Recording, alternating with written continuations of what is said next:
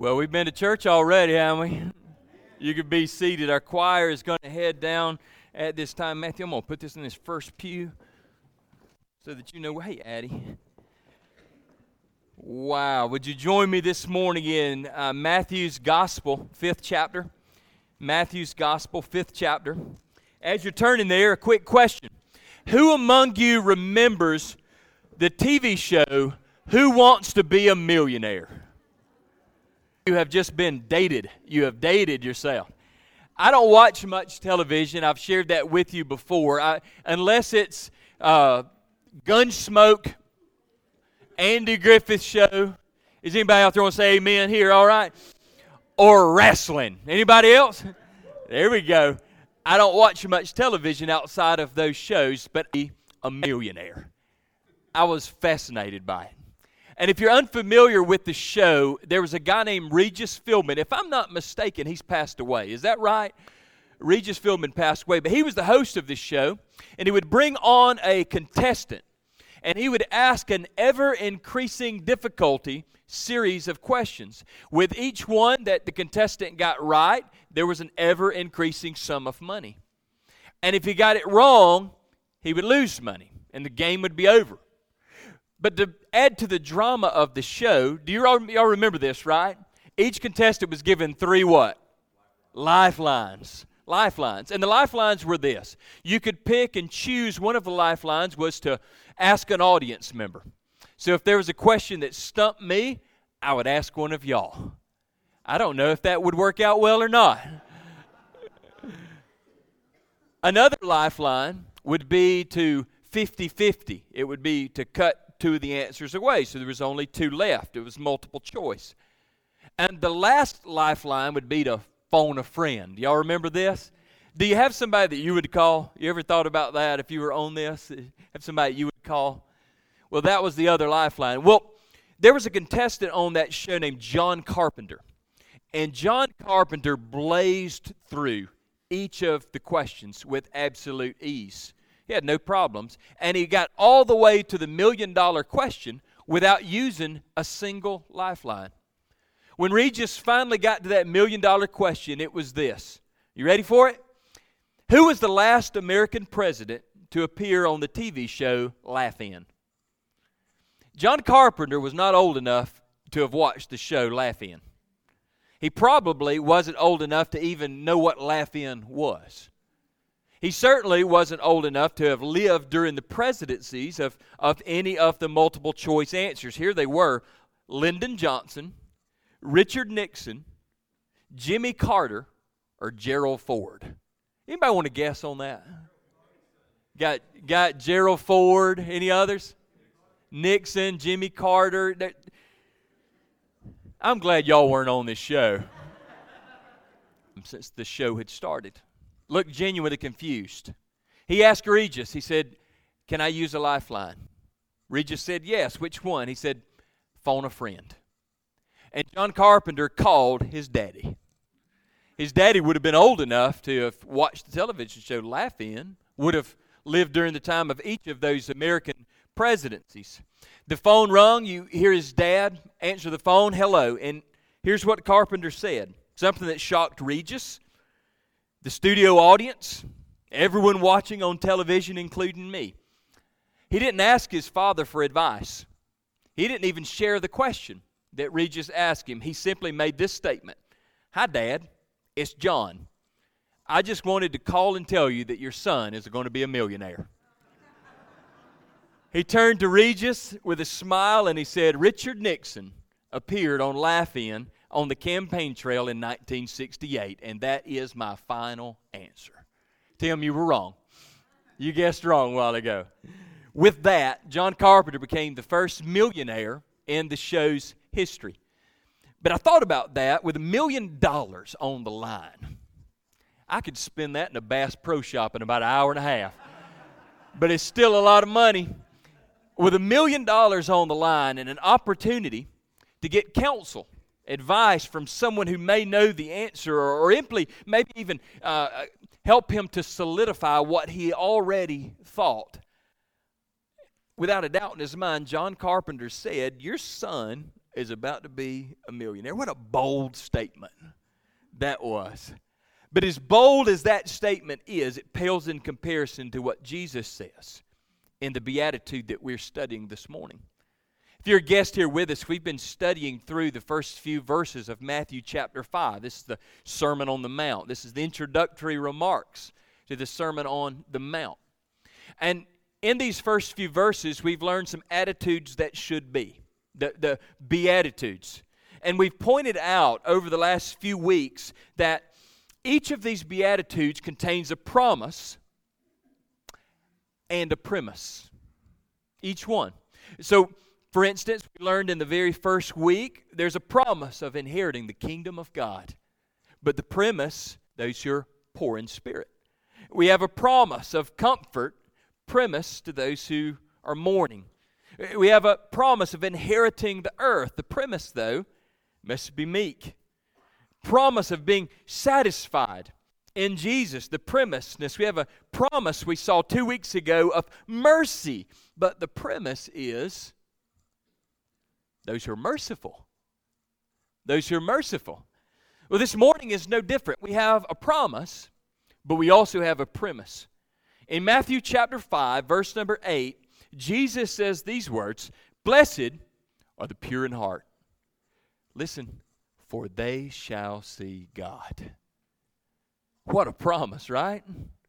They shall see God.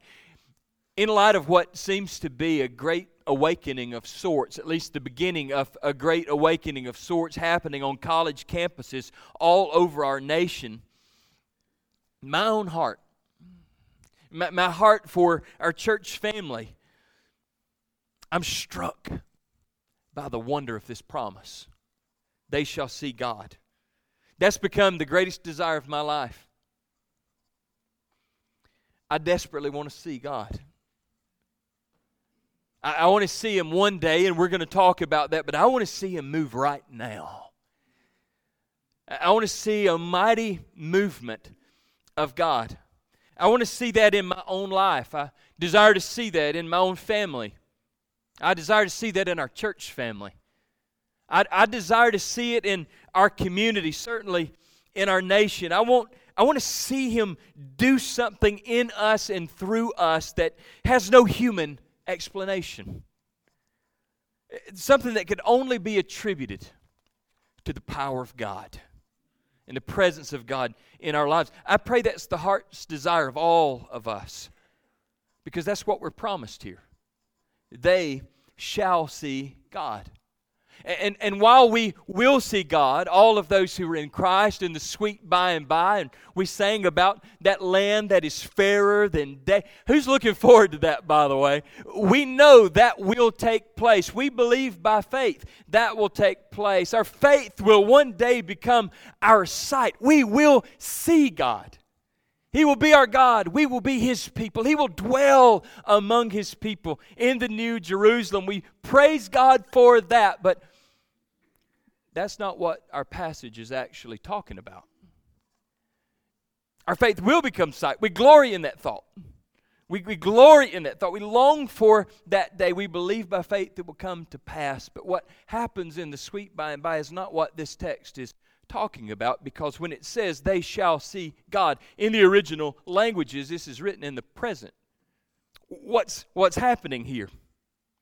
This solidifies for us why we could say with Jeremiah in Jeremiah 29:13, "You will seek me and find me when you seek me with all of your heart."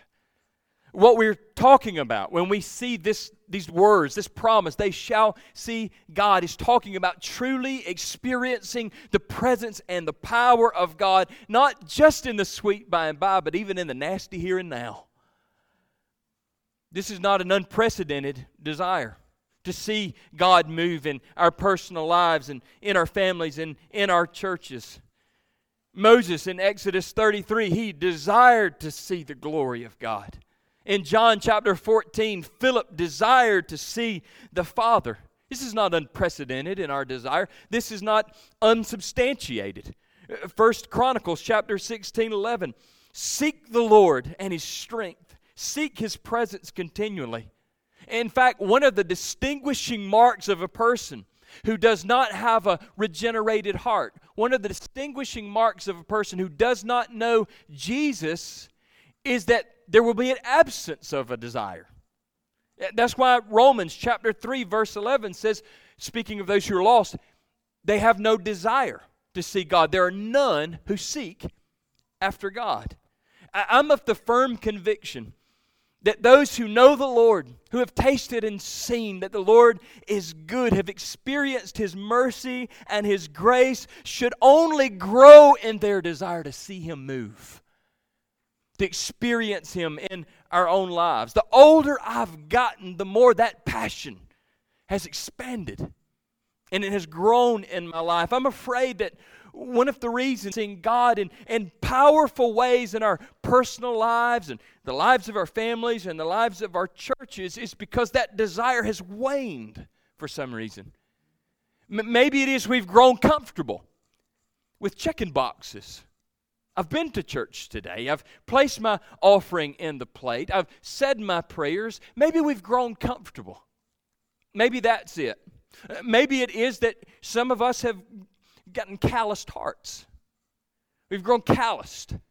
And in our unbelief that the God of Abraham, Isaac, and Jacob is still the God of today, we begin to doubt that we could experience God in powerful ways today. Maybe we have a contrived notion of what experiencing God looks like. One of the most discouraging things for me is God has been moving across college campuses all over our nation are the number of brothers and sisters that say, "No, that's not happening," because they didn't sing the right song. They weren't using the right Bible translation. We can go on and on and on here. We've decided here's a box and God's got to fix in it. We don't have the authority to put God in any kind of box. He's going to do what He is going to do. And here's what we know. The narrative of Scripture, God rarely moves in ways that fits in anybody's box. In fact, God rarely moves in ways that anyone saw coming. Isaiah 55, 8 and 9, God says, "My thoughts are not your thoughts. Neither are your ways my ways, declares the Lord. For as the heavens are higher than the earth, so are my ways higher than your ways, and my thoughts higher than your thoughts." I was thinking about that. Elijah had collapsed. He had collapsed in exhaustion. He was hiding out in one of the caves in Horeb. He desperately needed to experience God, and he was sure that I'm gonna experience God in the fire, the majesty of a fire, the strength of an earthquake. But God shows up in a way that he didn't see coming. A still, small voice. I think about Moses, a fugitive, out in the fields of Midian, tending his father-in-law Jethro's flocks. He desperately needed to experience the power and presence of the living God. He appears to him in a way that was unexpected. A burning bush. Remember this story? I think about Saul of Tarsus. As he was Christians, he desperately needed to experience God. And he encountered him in a way that he never anticipated. A voice boomed from heaven, putting him on his blessed assurance and calling him to go to a street called Straight, where he would be converted. The blindness would fall off of his eyes like scale, making him the apostle to the Gentiles. The point I'm trying to make is, if we're not experiencing the awesome power of God in our individual lives, and the lives of our family, and the lives of our churches, and the life of our nation, it's not because the awesome power of God is not present or available. That's not it. I know that because the same God who spoke the universe into existence, who created mankind, breathed life into his nostrils, the same God that parted rivers and seas and crumbled Jericho's walls, the same God that made dry bones dance is alive today. The same God who caused deaf men to hear and lame men to leap and blind men to see and dead men to walk, He's alive today. The same God who called Moses to lead, who called disciples to follow, who called Lazarus to come forth is alive today. The same God who transformed water into wine, fishermen into apostles, the scandalous woman at the well into a portrait of mercy and grace. The same God who transformed a band of disciples gathered behind locked doors and praying into a force called the church is alive today. The same God who provided manna for Israel, a firm foundation for David to stand, who provided an opportunity for the woman who was dragged into the streets by a bloodthirsty mob with stones in hand for her sin and forgave her. The same God who rose to his feet after 3 days in a borrowed tomb, appeared to thousands, ascended into his heaven, took his seat at God's right hand, has promised to come again, and is the King of kings and Lord of lords forevermore. He's still alive today. He's still here. He's still present. And the Bible says in Hebrews 13:8 that He is the same yesterday, today, and forevermore. So with that in mind, the promise of our text, it's not so wild, is it? They shall see God. Think about inspiring, unchanging, incomparable God of Abraham, Isaac, and Jacob in our lives personally, in the life of your family, the life of our church, the life of our community. What a promise, amen? We could see that. But there's a premise. Like the other Beatitudes, there's a premise. Blessed are the pure in heart. Say that with me. Blessed are the pure in heart. One more time. Blessed are the pure in heart. We found our premise. Promise is there. There's a premise. There are two types of purity that I want to talk about for the next couple of minutes. The first is what we're going to call a positional purity. Those who see God will have had a positional purity. A positional purity. Underline the word pure in your Bible. The Greek word that's used there is catharsis. Catharsis. While the Scriptures speak of the purity, speak this word purity over and over and over again in the Old and the New Testament, the word that's used here is not speaking of an inherent purity.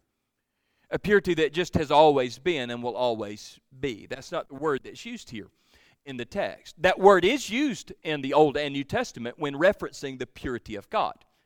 God has a purity that is inherent. It's always been. There's never been a moment in which our God wasn't totally pure. There'll never be a moment in which our God is not totally pure. When the Scriptures speak of God, Psalm 18:26, you show yourself pure. That word means you've always been that way. It's always been that way. When the Bible speaks of itself, Psalm 126:6, the words of the Lord are pure words. The Bible that you hold has always been pure. It's inherently pure. It's part of the character, the nature, the makeup of its purity. This is the absence, eternal absence of impurity. There will never be a time, there'll never be a moment when the character, the nature, the essence of God and His Word has been polluted. He's inherently pure. That's not the catharsis, the purity that's spoken of in Matthew chapter 5, verse number 8. None among us can boast of an eternal absence of impurity. Not one of us. We learned about that in our very first week together. We're not pure. That's our problem. We're contaminated. That's our problem.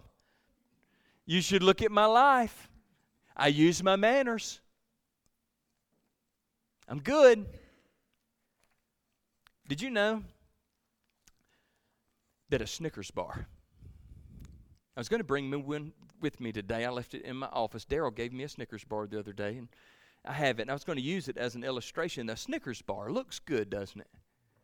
Now, some of you say no. I hope you'll get right with God one day. Snickers bars are wonderful. They look clean, they look pure, but you know that the average Snickers bar contains, on average, at least 8 insect parts. Sorry. Be the bearer of bad news, but it's true. Researchers have concluded that at some point between the moment a cocoa bean is harvested and the moment in a factory it's turned into a piece of milk chocolate, all types of insects, from flies to cockroaches, find their way into the process. And they're unable to filter all of this completely out. You should not be thinking about lunch right now. I did my job. Just because something appears to be clean and pure and pristine, it doesn't mean that it is. If you're one who would say, look at my life, I am clean, I am pure, I am pristine. Listen to 1 John chapter 1, verse 8. If we claim to be without sin, we deceive ourselves, and the truth is not in us. In fact, we have all fallen short of the glory of God. Very first beatitude, we're spiritually bankrupt. There's nothing in us that would commend us to God. We are not clean. We are not clean. We're born into sin and transgressions with an Adamic nature. And we're in need of something outside of ourselves to make us pure. That's the word that's used in Matthew chapter 5, verse 8 for purity, catharsis. It's something that has been made pure, not something that has always been pure. The word pure here in our text speaks of those who were at one time dirty, those who are at one time spotted, those who were at one time blemished, but have been made clean. How does that happen? Flip over with me to the 15th Psalm just for a moment. David asked a jarring question in the first verse of Psalm 15. David asked this question, Lord, who may abide in your tabernacle? Who may dwell in your holy hill? In essence, the question is this, Lord, who will see you? Who's going to be able to stand before you? He who walks uprightly, who works righteousness, speaks the truth in his heart, who does not backbite with his tongue, or do evil to his neighbor, nor does he take up a reproach against his friend, in whose eyes a vile person is despised, but he honors those who fear the Lord. He who swears to his own hurt and does not change, who does not put out his money at a usury or take a bribe against the innocent. Who will see you, Lord? David asked. Who will stand before you in your tabernacle, in your presence? And the answer indicates none of us. Because none of us have walked uprightly, perfectly, all the time. None of us have always worked righteousness in thought, deed, or motive perfectly, all of the time. None of us have been able to check any of these boxes that are listed by David here in this text of who will stand before God. So is there hope? How can we be made positionally pure that we might stand positionally before God?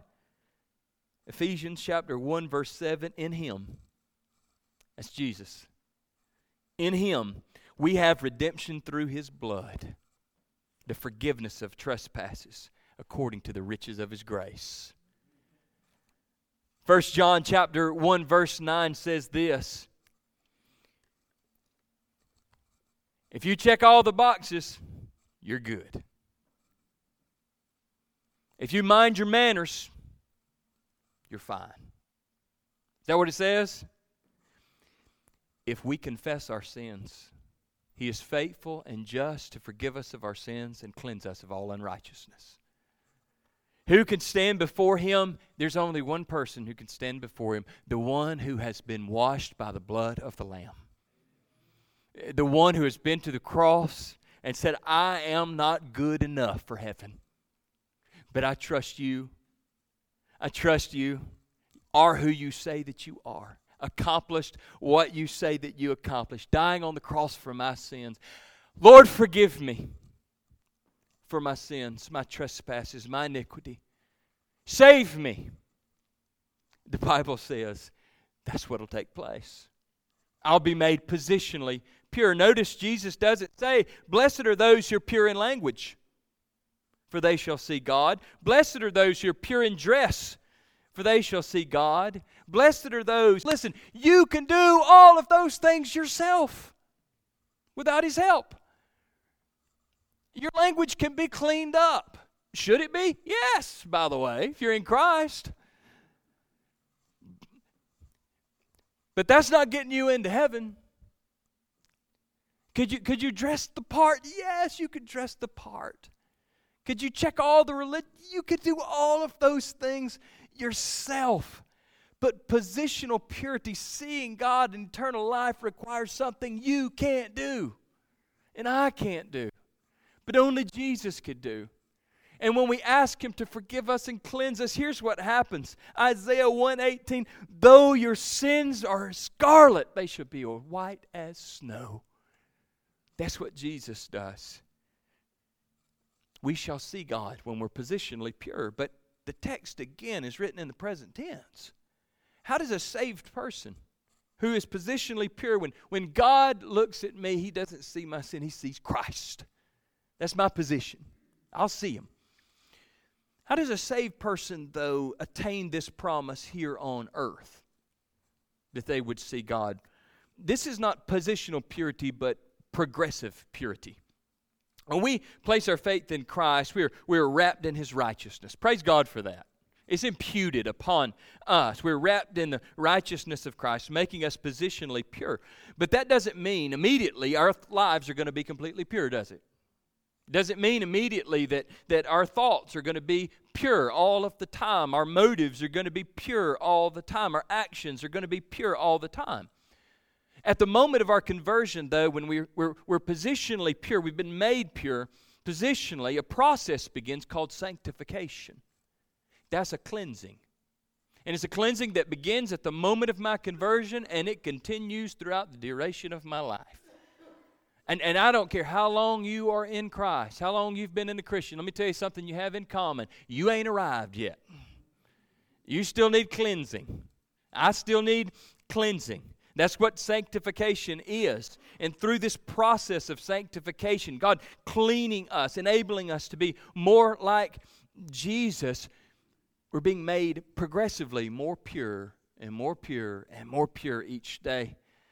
There's 1,000 different ways, and we don't have the time to go through an exhaustive list of the ways He accomplishes this. We could talk about suffering. Do you know that God uses suffering to make us pure, make us clean? But the primary ways in which God sanctifies us, by them in truth. For your word is truth. Do you understand what we're doing right now? This is not just a box to check on. What we're doing right now is involving the sanctification process in our lives. As we're hearing the word preached. As we sat in small groups, the word of God being taught. This is part of that process. Y'all, I know our culture looks at what we're doing right now and says there are better things to do with your time. If you're in Christ, there's not a better thing to do with your time than gather with the body of Christ on the Lord's day and be sanctified by His word. The people of God sanctify us. That's one of the reasons we gather today. God uses His people to purify His church. 2 Timothy 2:22, flee youthful passions, pursue righteousness, faith, love, and peace along those who call on the Lord from a pure heart. Hebrews 10:24, let us consider how to stir up one another, to stir on one another to good works. But also we're sanctified through the work of the Holy Spirit. 1 Peter, when he is addressing the elect of God, the church, those who are in Christ, who are being sanctified by the Spirit, he says this sanctification is going to do a couple of things. It's going to produce some pure fruit. Galatians 5:22 and 25, the fruit of the Spirit is love. It's pure love. It's joy, it's peace, long-suffering, kindness, goodness, faithfulness, gentleness, self-control. Against such things there is no law. And those who are Christ have crucified the flesh and its passions and desires. If we live in the Spirit, let us also walk in the Spirit. There's a pure fruit that's going to be produced in sanctification by the Holy Spirit in us. It's pure lives, conviction, wisdom, discernment. These are things that the Holy Spirit is producing in us. He's doing in every believer. After admonishing the Corinthian church in the second letter to the Corinthians in the 6th chapter, he implores them to live holy lives. And he asks questions, difficult questions like this. What fellowship does the light have with darkness? What fellowship does righteousness have with lawlessness? What fellowship do the people of God have with idols? He states that those who believe are the temple of God, and the Spirit of God has taken up residence in us. And he quotes from Ezekiel and Isaiah and Jeremiah, reminding the church in Corinth, reminding you and I, that God desires to dwell among us and do great works among us. Second verse with these words in 2 Corinthians 7:1. Therefore, having these promises that God desires to dwell among us, beloved, let us cleanse ourselves from all filthiness of flesh and spirit, perfecting holiness in the fear of the Lord. James, half-brother of Jesus, after asking the church in Jerusalem, why do you think it is that you ask and do not have, that you want and do not obtain? He answers, James 4:7-10, submit to God. Resist the devil, he will flee from you. Draw near to God, he will draw near to you. Listen, cleanse your hands, you sinners. Purify your hearts, you double-minded. Lament, mourn, and weep. Let your laughter be turned to mourning, your joy to gloom. Humble yourselves in the sight of the Lord, and he will lift you up. Both James and John use the same language here, speaking of those who are in Christ positionally. Cleanse yourselves. That's not to say that we can forgive our own sins, but rather that we have the ability, and yes, the responsibility to strive for holiness, to cast aside anything that might pollute our hearts, that might soil our testimony by the power of the Holy Spirit within us. This is progressive sanctification. And as this process continues, here's what happens. If progressively I'm seeing my sin, removing anything that might hinder my relationship with God, I began to hear God in fresh ways. I began to hear God speak through the sound of an instrument, Matthew, played to his glory. I began to hear God speak through the sound of my granddaughter when she coos. I began to hear God speak when my Bible fellowship teacher opens the Word and begins to explain. I began to hear the voice of God. I began to see God. These are in a just ordinary way. I began to see God in a sunrise that I no longer take for granted. I began to see God in the faces and countenance of brothers and sisters in Christ. I began to see God in encouragement from them. I began to see God in the ordinary, but I also began to see Him in extraordinary ways. When that progressive purity is taking place, I began to see God as He moves in my family, in my church, in my community. I began to see Him in circumstances that I maybe couldn't see Him before, but now, even hard times, even difficult times, dark times, I began to see the will of God in this. I see how He's working all things together for my good and for His glory. I couldn't see it before, but with purity, I start to see it. I start to see it in fresh ways. I start to see it in answers to prayer. I start to see it in joy that I have within me that cannot be contained. I start to see God. This promise that we have, they shall see God. It's a glorious promise, but it's conditional. There is a premise. You want to see God eternally? That requires positional purity. Jesus has to make you clean. Only Him alone for salvation. Those who are in Christ, we desire to see God experientially. That requires progressive purity. As the Spirit works in us, we get under the authority of the Word. God begins to clean some things up. By the way, it's not always a pleasant process. The rough edges, He chips them away through this process. Richard Owen Roberts said it this way: the essential element of revival is holiness. It's purity. We desire to see God in our own lives, brothers and sisters, experientially, His power, personally, family, church, nation. There's a progressive purity that needs to be accomplished, that needs to be happening in our lives. As the musicians come forward with our heads bowed and eyes closed, here's what I would say to you in closing. We're going to sing a song of invitation. I would ask this simple question of you. With heads bowed and eyes closed, are you positionally pure? If you stood before God on this day, if you stood before God on this day, would He see your sin? We've already established we've all sinned and fallen short of His glory. Would He look upon your sin? If the answer to this is yes, what would the consequences be?